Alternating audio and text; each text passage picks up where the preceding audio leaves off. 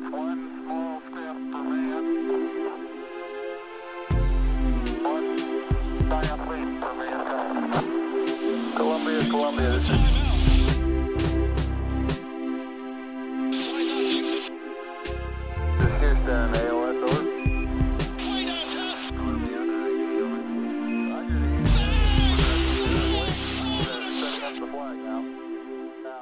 All right, folks, welcome to another installment of the Knicks Wall Podcast. I'm your host, Kyle Maggio. I'm here with our social media editor, Trey Teamer. How's it going, Trey? Good. How are you, Kyle? Good. And we have the infamous Big Waz on the pod today. What's going on, guys? I didn't realize I was infamous. You have... AKA Big Todd. So, yeah, I mean, we'll jump right into it. I'm not even going to try to worry about talking about actual basketball being played on the court today because it's the same as the last 7 or 8 episodes where we just keep talking about how the Knicks are terrible defensively and inept. So we're just going to hop right into this Charles Oakley debacle that's been taking place. Yeah, what the actual fuck? You know, I mean, it's bad. Yeah, it's... I tweeted yesterday that this is a new low for the New York Knicks. And if you've been following the Knicks for the last 16, 17 seasons, like, there have been some lows.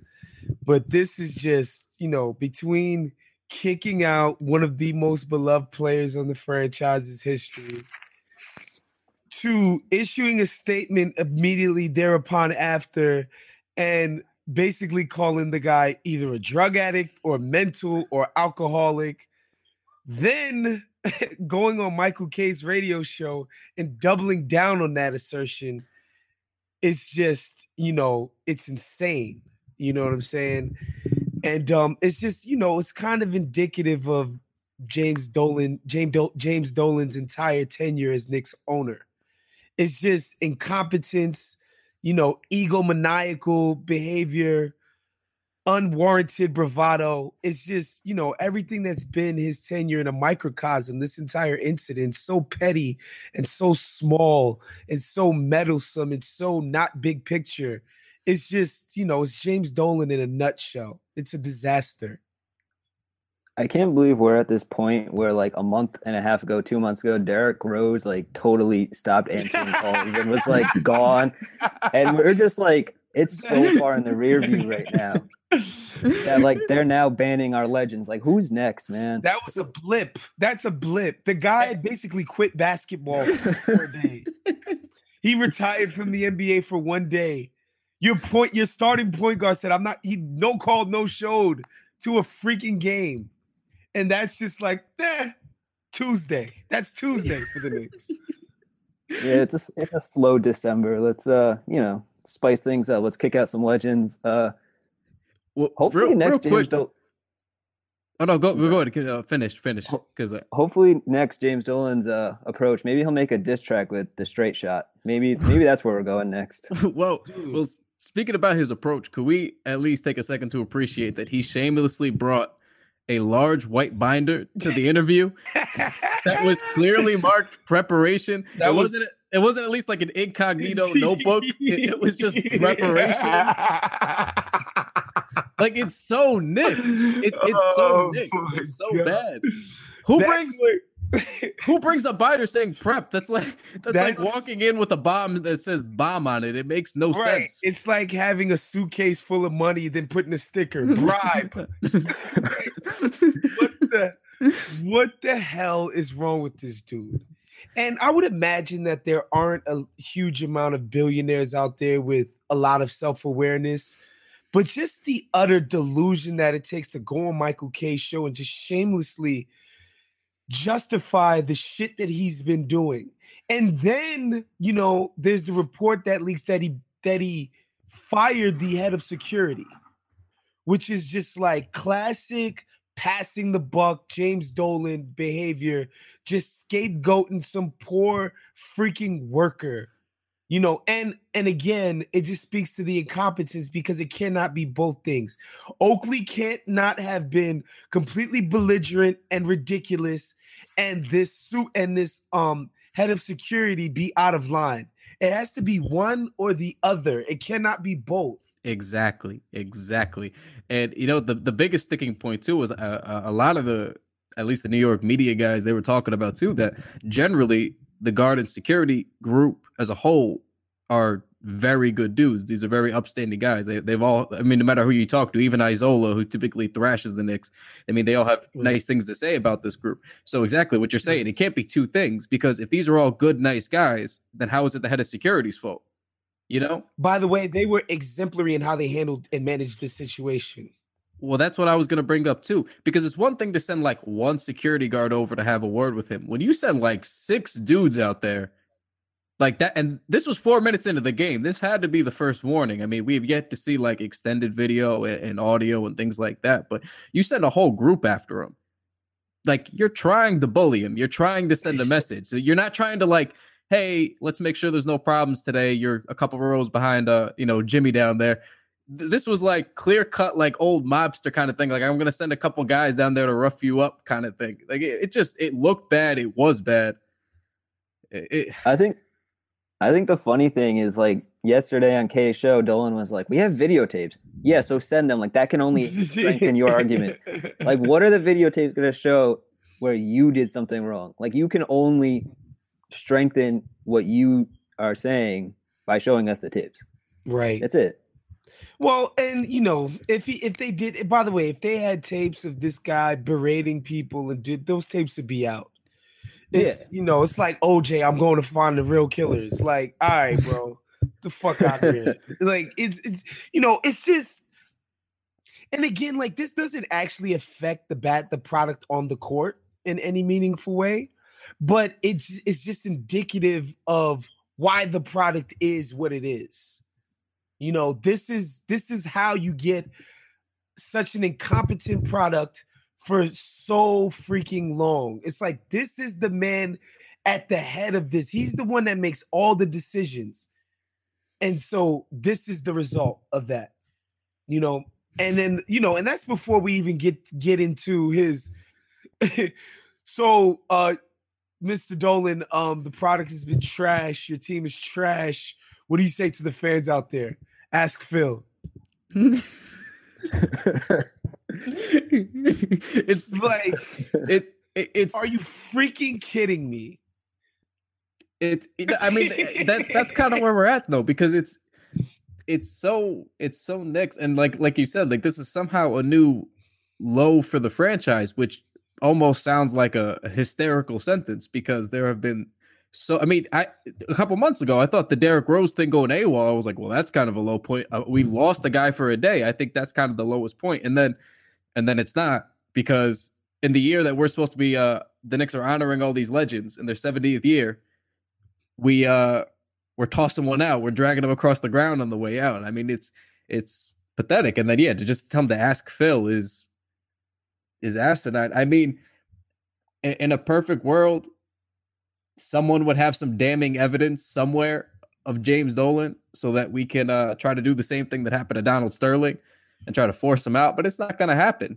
I don't know why, but this guy's like bulletproof. Yeah, there's no hope. I mean, again, and this is not going to happen because Knicks fans are so freaking addicted to the freaking Knicks. Yep. The best thing that could happen would be people just don't show up to games. Don't watch you guys on MSG. Like, a lack of support. That's the only way to send a message to this guy that, like, what you're doing cannot stand. But at the same time, like, you don't want to punish guys like Chris Stapps and Carmelo and these guys who, they play really hard. It's just, they just haven't been very good. They're just not good. They're not good this year. They're just not good, and it is what it is. You don't want to punish those guys because, and all indications when you talk to guys like Chris Herring, Isola, Bontemps, who's now covering Golden State, but he used to be on the Knicks and Nets beat. This is the product that Phil has put on the floor. He's been, at best, you can say he's been average at his job. That's the most fair assessment that you could give. If you're being absolutely, kind to this dude, you can say he's been average. If you're like me, he's been a disaster. Yeah, I mean, I think I had him. Someone, I think it was Joe Flynn, who does the posting and toasting, I think he had it pegged as coming into this year, but before the Rose trade and the Noah trade, he had him as a solid C+. And then after the Rose trade and the Noah signing, obviously, which was horrendous, he gives him like a C- D+.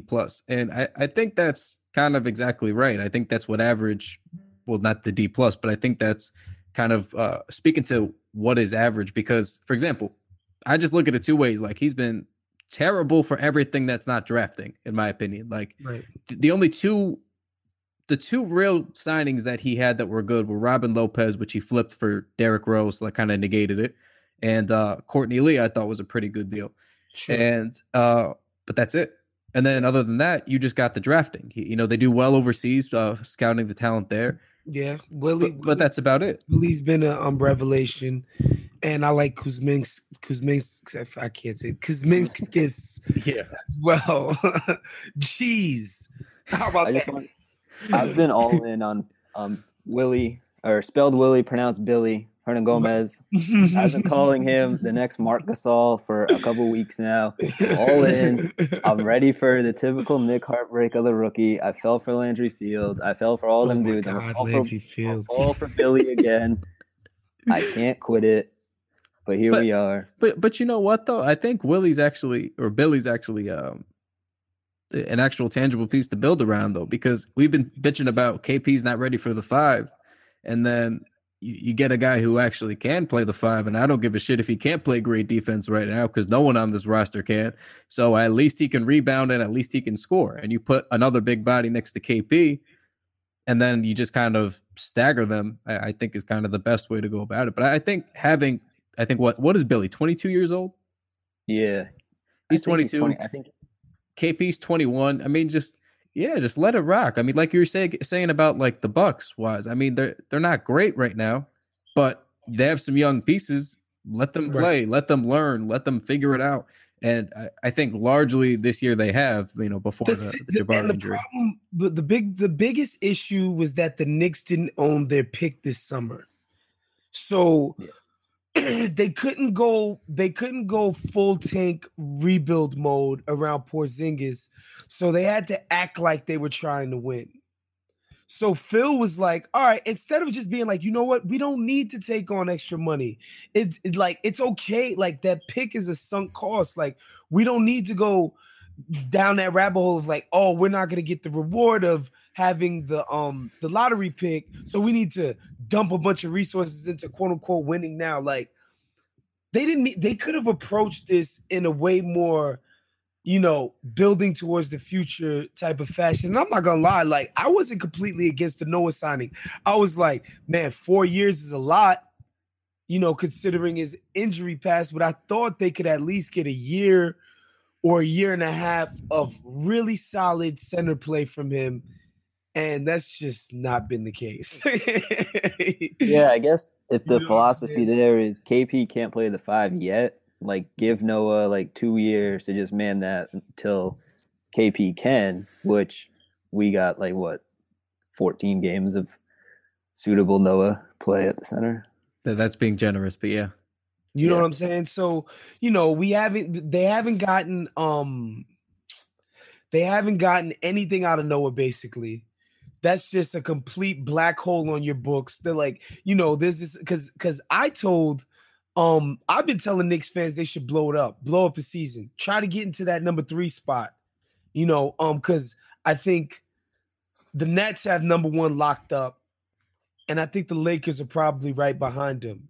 Yep. Even the Sixers are showing you like they're capable of winning some games. I think you can sneak behind the Sixers because they want to try to, build something going forward. I think they should sell off all their pieces. I feel Amin said he thinks they should keep Courtney Lee, but Amin is of the mind that they don't need to blow it up in order to suck. They're doing a good enough job at it right now. I mean, he's not. I think they've not wrong. Yeah, he's not wrong. I think they lost 19 of the last 24 or something stupid. Yeah. So he's not wrong at all. Yeah. I think they should try to. I'd buy out Derrick Rose. Like, you're not doing anything for my team. You're not some kind of amazing locker room veterans presence. Like, it's not like you're making work great every day for everyone. I try to pawn him off. You know, obviously, if Melo was amendable to a deal, I'm not one of these people that want to just give him away for peanuts. I think he's a valuable freaking player, even on his contract, that you should get something back. Like, that isn't Jamal Crawford and Doc Rivers' son. I'm so You know what I'm like, I'm so bracing ready for it. Like, get something back. No, I definitely agree there too, because I think a lot of people were the smart NBA people online. I mean, they were not. Everybody's lowballing Melo. Everybody's been lowballing Melo since probably last year, and it didn't help how bad he started the year, and he wasn't inconsistent. He wasn't shooting well. He had the worst shooting start to his career.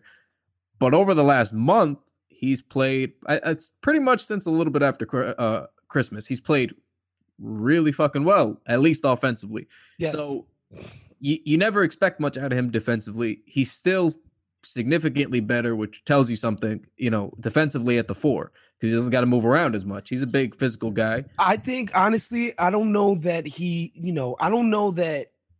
there's a scenario in which Melo could be somebody that you would let guard, say, Paul George, right? But I think if properly motivated, he could be not a minus on defense. You know, well, I was gonna say in that Pacers series a couple of years ago when they made the playoff. Well, 5. It's not a couple of years ago anymore. You know, that's all I really have to look fondly on over the past 2 decades. But he was playing the 4 full time that year, and that series he was really just banging with like David West down low. He can do it, and he can do that. I think he averaged 28 points in that series, and he shot pretty damn well too. So yes, he's older now. It's been 5 years, but that's still his position. You know, if you have him just banging down low, he's a big physical guy. It's better than him chasing somebody around, which he hasn't been able to do even when he was 27, 28. So let him go down low and let him at least try there. And then I think, yeah, like you're saying, he can't be a negative. Yeah, I think if properly motivated, you can get Melo to be, a neutral defender, right? I think people, they get it fucked up in the sense that, like, they don't understand what he's actually doing on a night-to-night basis on the Knicks. Like, he is the Knicks' offensive hub. Like, there's this idea that, like, people think that, like, if you just put a bunch of 3-and-D guys or a bunch of stretch fours on the floor, like, that you're going to have some competent offense. Like, there has to be a focal point, something that makes all of this shit matter. Yeah. Something like somebody that is able to draw enough attention where your 3-and-D guy, that's all he has to do, catch and shoot the rock. Like, he's being asked to do that on a night-to-night basis. I think people would be shocked to see what he could do in an ecosystem where he wasn't asked to be the hub, where, he was just an ancillary part where it's like, I catch the ball and I just get busy. And I don't need to, on a possession-to-possession basis, be the beginning and the end, bring home the bacon, so to speak, on a possession-to-possession basis. You know what I'm saying? So I think people underrate him in that sense. Like, and I think, what's interesting and what's fascinating about Carmelo to me is that, one, the association with LeBron has helped him in the sense of, like, culturally, he's relevant in a way that his actual output on the floor probably doesn't justify a warrant.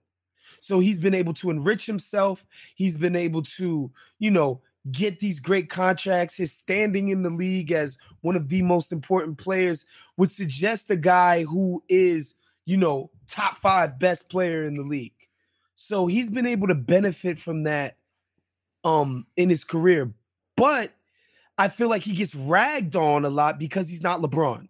He's not KD. He's not one of these people who just basically he's 50 wins every season, no matter what is around him. Well, you know what I'm saying? Well, yeah. I mean, that's actually the perfect segue, because I wanted to talk a little bit about that the Bleacher Report pieces, because now there's 2.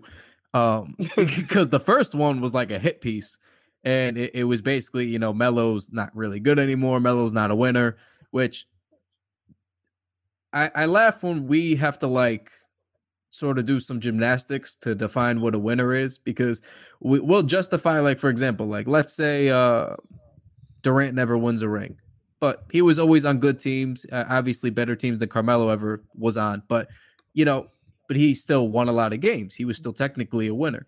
Yeah. But then when Carmelo was in Denver and they went to the playoffs every single season, they went to the Western Conference Finals against the Lakers that one year. Yeah. You know, even when he first came to the Knicks, they made the playoffs. Even 2012 obviously was the 54 one year. That was their best year, but he was consistently winning.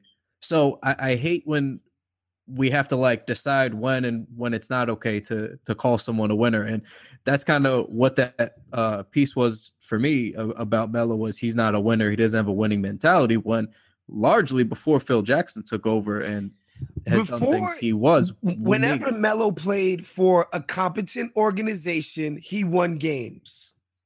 Period. I'm sorry. You know, this idea that he doesn't have a winning mentality, that's bullshit. Yep.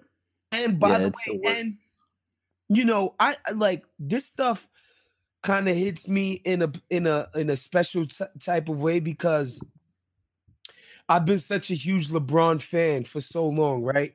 So when you're like a big fan of something, you become so sensitive to the critiques that LeBron receives. And I remember when people wanted to critique LeBron, Melo was one of the people that they held him against. They'd be like, you see that guy? He has the nuts to sack up when it counts. The clutch gene. Melo's got the clutch gene. Yes. I remember when Melo was the guy who was seen as having that winning mentality, as wanting it more, as, you know, having the temperament to go out and get you a W, do what it takes. Like, so when I hear this shit now, I'm like, people are just talking out of both sides of their mouths. Like, this idea that Melo couldn't function in an ecosystem around good fucking players is ridiculous. It's just ridiculous. Like, I understand, right? Like, I understand if you go by Melo's Q rating, you go by his shoe deals, his, you know, he's like stories involving teams that are basically on pace to win 30 games or leading PTI. Like, you know, how central he is in the conversation. If you go by that, you're like, yo, this motherfucker is not KD, he's not Steph Curry, he's not LeBron, he is not, you know, he's not even Anthony Davis realistically. You know what I'm saying? Like, he's not Chris Paul. He's not one of these people who consistently just their presence on a team gets you 50 wins. But that doesn't mean he's not fucking good. You know what I'm saying? Like, it doesn't have to be one or the other. Yeah, and as I've often said, you can't change the spot on a leopard, right? We all say that. Oh my God, dude. Yeah, that was all. And then, you know, Phil Jackson with his little cute tweets. And it's just like, shut up. Shut up. You put this product on the floor, dude. Well, what made me laugh the most too, a couple things on Phil real quick is first of all, I like how he tried to clear up his initial tweet, like he didn't say something, but the first sentence is pretty damning, is it not? Because Kevin Ding wrote it, and he said, "Ding almost rings the bell. You can't change the spots on a leopard." And then I was like, so you're basically saying he's got it just about right, because that's what almost ringing the bell clearly implies. We're not idiots. We can read. And then he follows that with, you can't change the leopard on the spots, meaning like, well, all those things you said about Melo, I've learned you can't change those things. So you fucking agreed with it. Don't try to play us with your Zen bullshit. I didn't catch his cleanup job. What did he say? He said he used 2 emojis in it, and he basically said it created his sorry for his first tweet creating a firestorm. He used the fire emoji and then put storm just to clarify. and then he said he's completely against the piece, which obviously not. Which obviously not. I think you muted yourself, Was. But I I just want to point out that saying ding almost rings the bell is completely poetic. Like, just the imagery of that. Excellent. And I don't get Phil using emojis. He's got 13 championships. Can we just lay off the emojis? You don't see Bill Russell tweeting in emojis. No, it's true. I mean, yeah, he used the fire emoji, and then he said, "I offer this peace," and he used the peace sign, and said, "Our society is torn with discord. I'm against it. Let it be." Which I have no idea what he's trying to get at. Like, look this way while I talk nonsense about my star player. Like, what are we doing, Phil? Yeah, it's overall, again, it's the same. It's the same asinine kind of things, but I mean, this is why you become an easy target as a franchise, because then, you know, people are.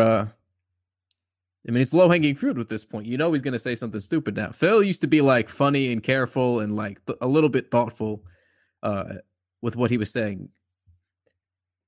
Yeah, then you know, he just got older and lost touch with reality, I guess. I don't know. I really don't know how to describe Phil Jackson as an head of his basketball decisions.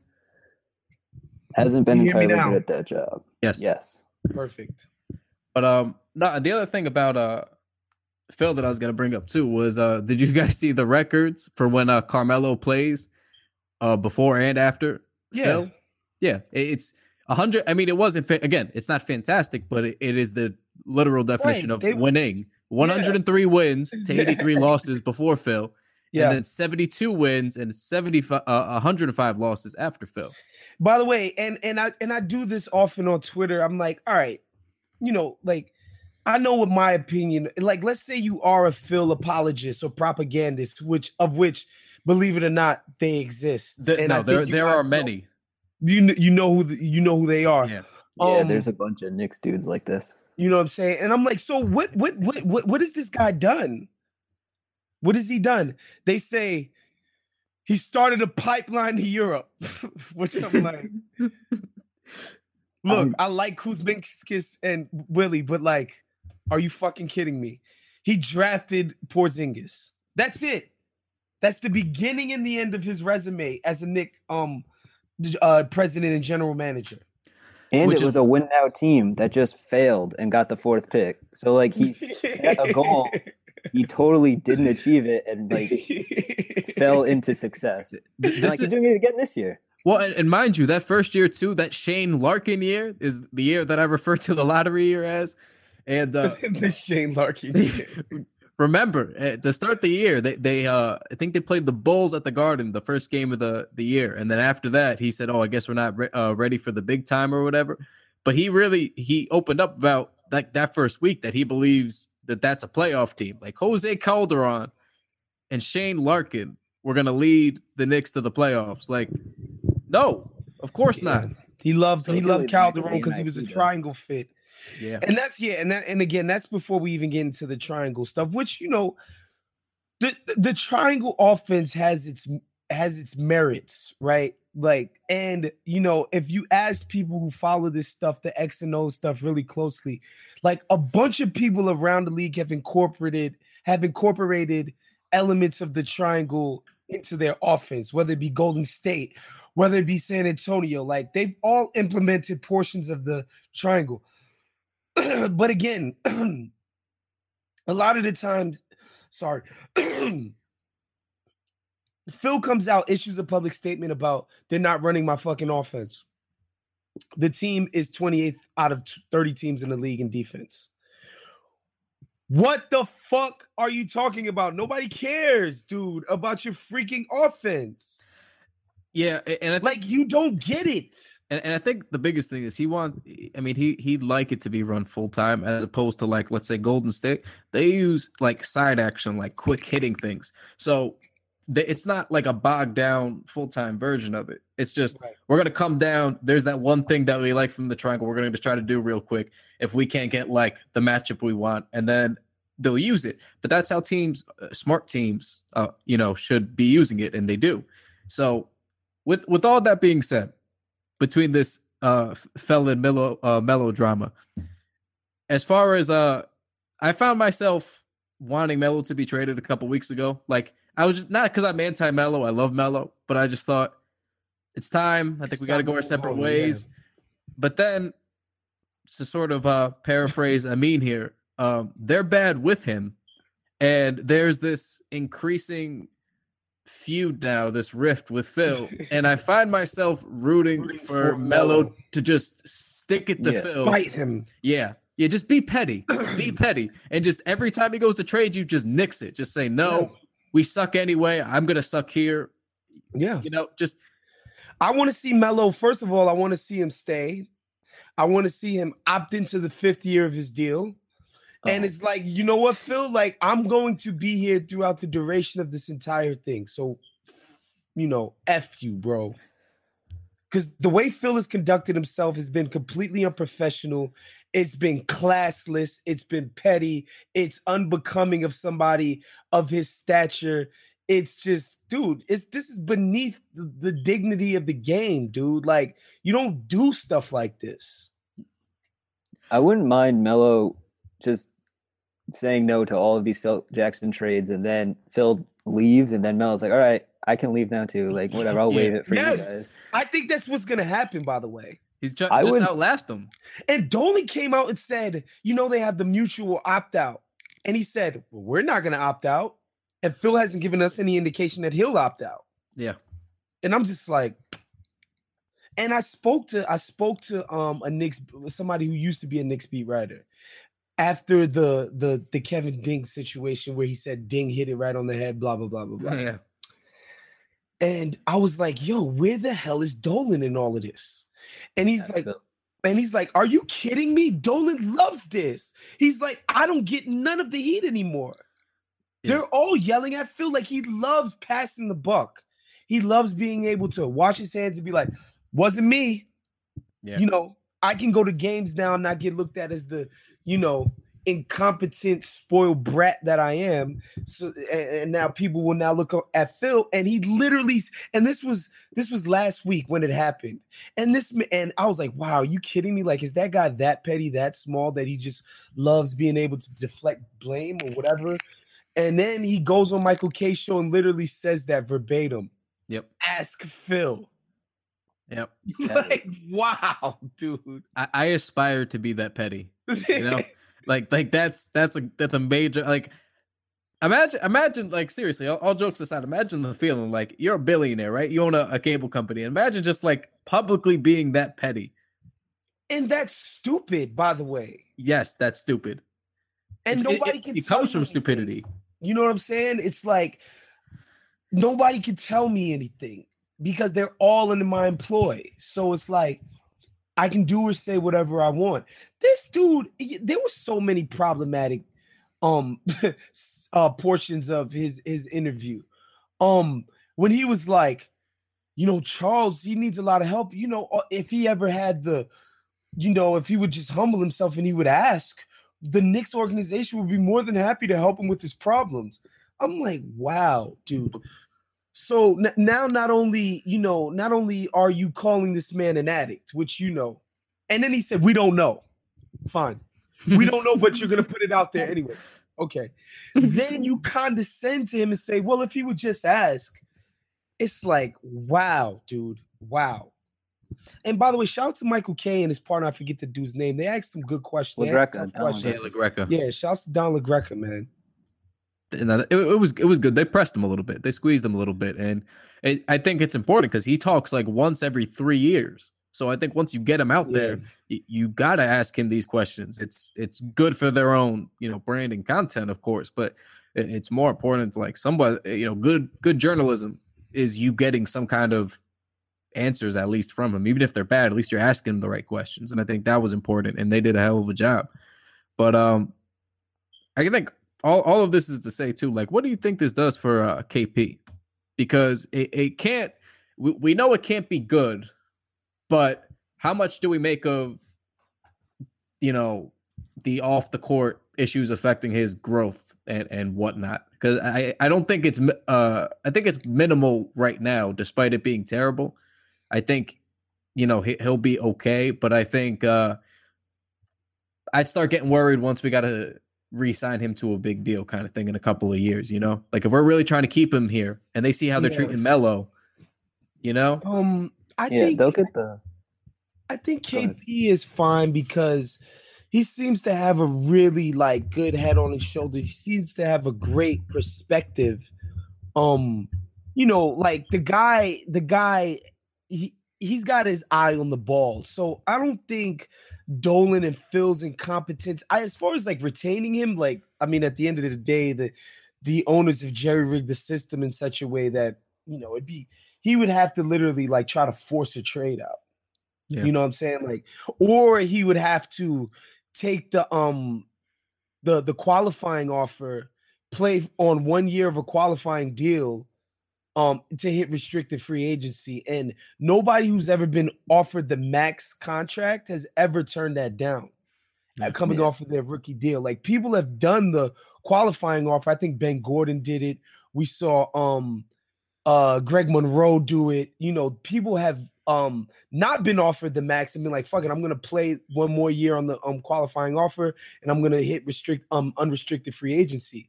So the Knicks are gonna offer him a max deal. He's gonna take it. I don't have an issue with them retaining him. And also, yeah, again, like all indications, this is a guy who really works hard. Like he gets it. Not to sound all cliche about it, but like he actually gets it. Amin tells the story. Amin tells the story of watching him in the very first summer league. And summer league is weird because there's a bunch of dudes that are on the fringes of the league. And then you have like rookies who are guaranteed to be on the roster. So they're having to like develop amongst like guys that are just basically like, I'm going to put up 30 shots because I'm trying to make the team.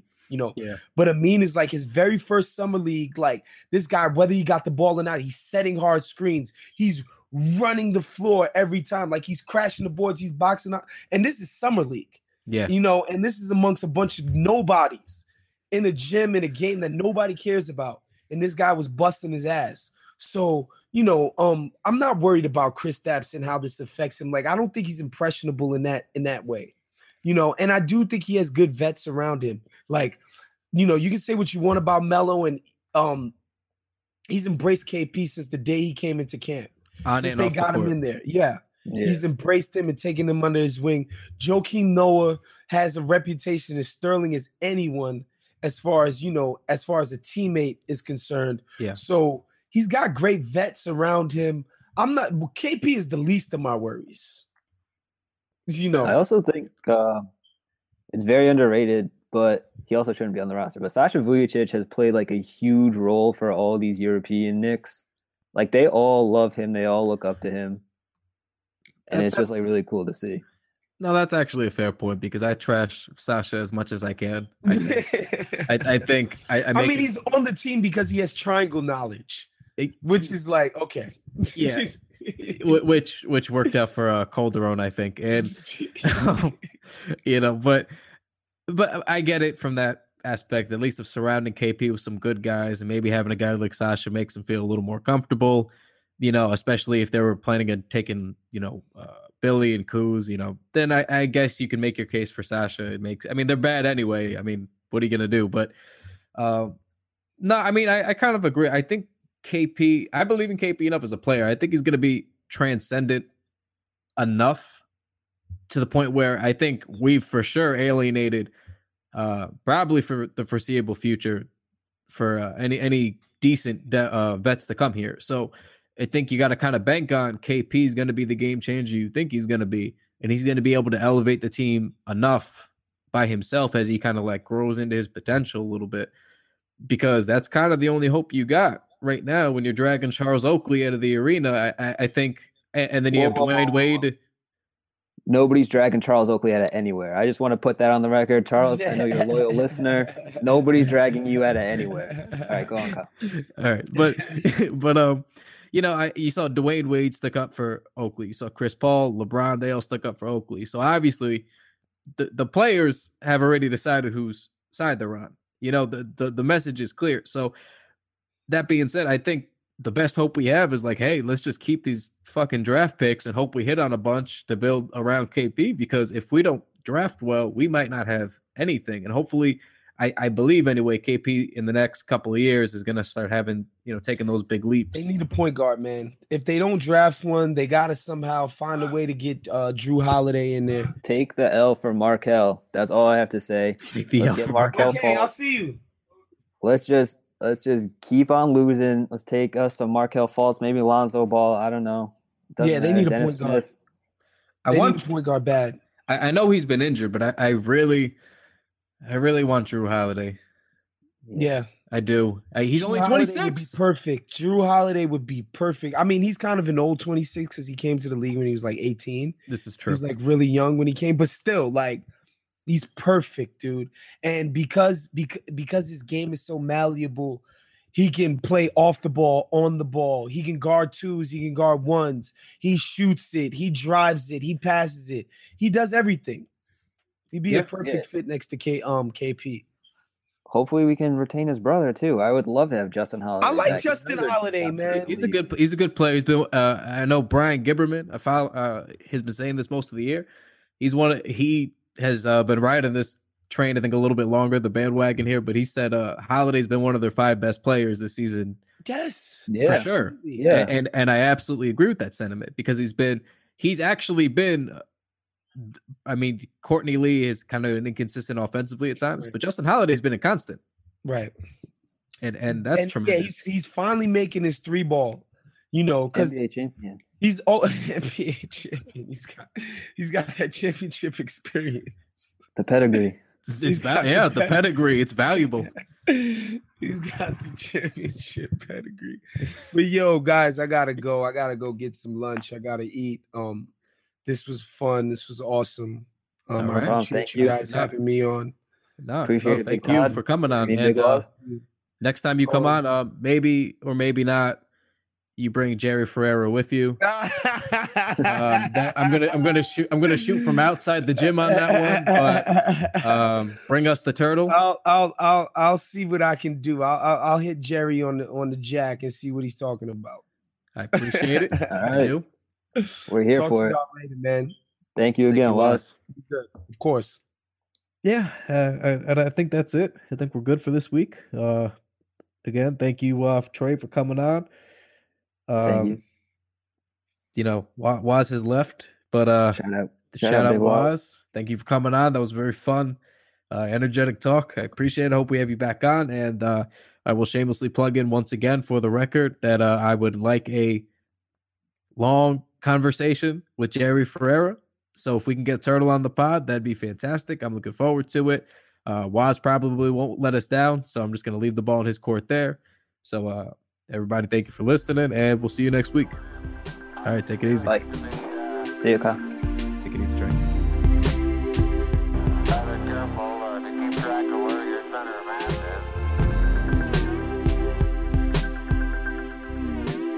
Feet underneath you.